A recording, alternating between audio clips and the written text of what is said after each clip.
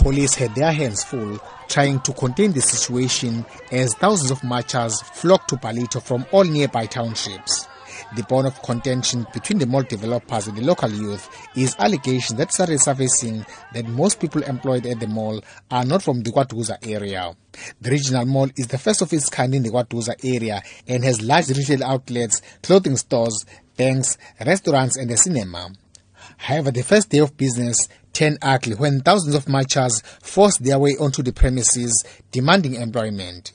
They accused the mall developers and the tenants of having failed to honor their commitment to employ local people. We want to know the people that are here, how did they get their jobs here, since we couldn't get the jobs and we are from KwaDuza wards. And we were told by our councillors that we will get the job only the KwaDuza wards only.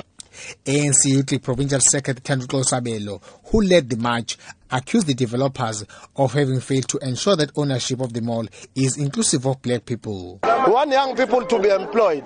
We see developments happening left, right and center in our communities, where big malls are being erected, but it's not translating to economic opportunities for young people. It's not translating to jobs for young people. However, the owners of the mall have dismissed claims by the marchers that the mall and tenants have employed people outside KwaDuza area. Patrick Flanagan is the chairman of the Flanagan and Gerard Development and Investment, the owners of the mall. And there we have about 2,000 people working here. Some of them will come from elsewhere because people like the Edgars and the Woolworths and the Checkers have got to bring some experienced people. But all the rest we've facilitated with local jobs. We've got artworks in the centre, all done by township artists.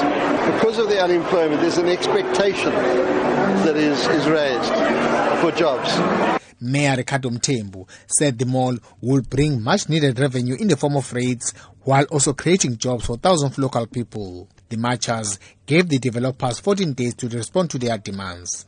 The march ended with no further incidents other than the earlier vandalism of boom gates and the mall's flower garden. I'm Vusi Makhosini in Ballito.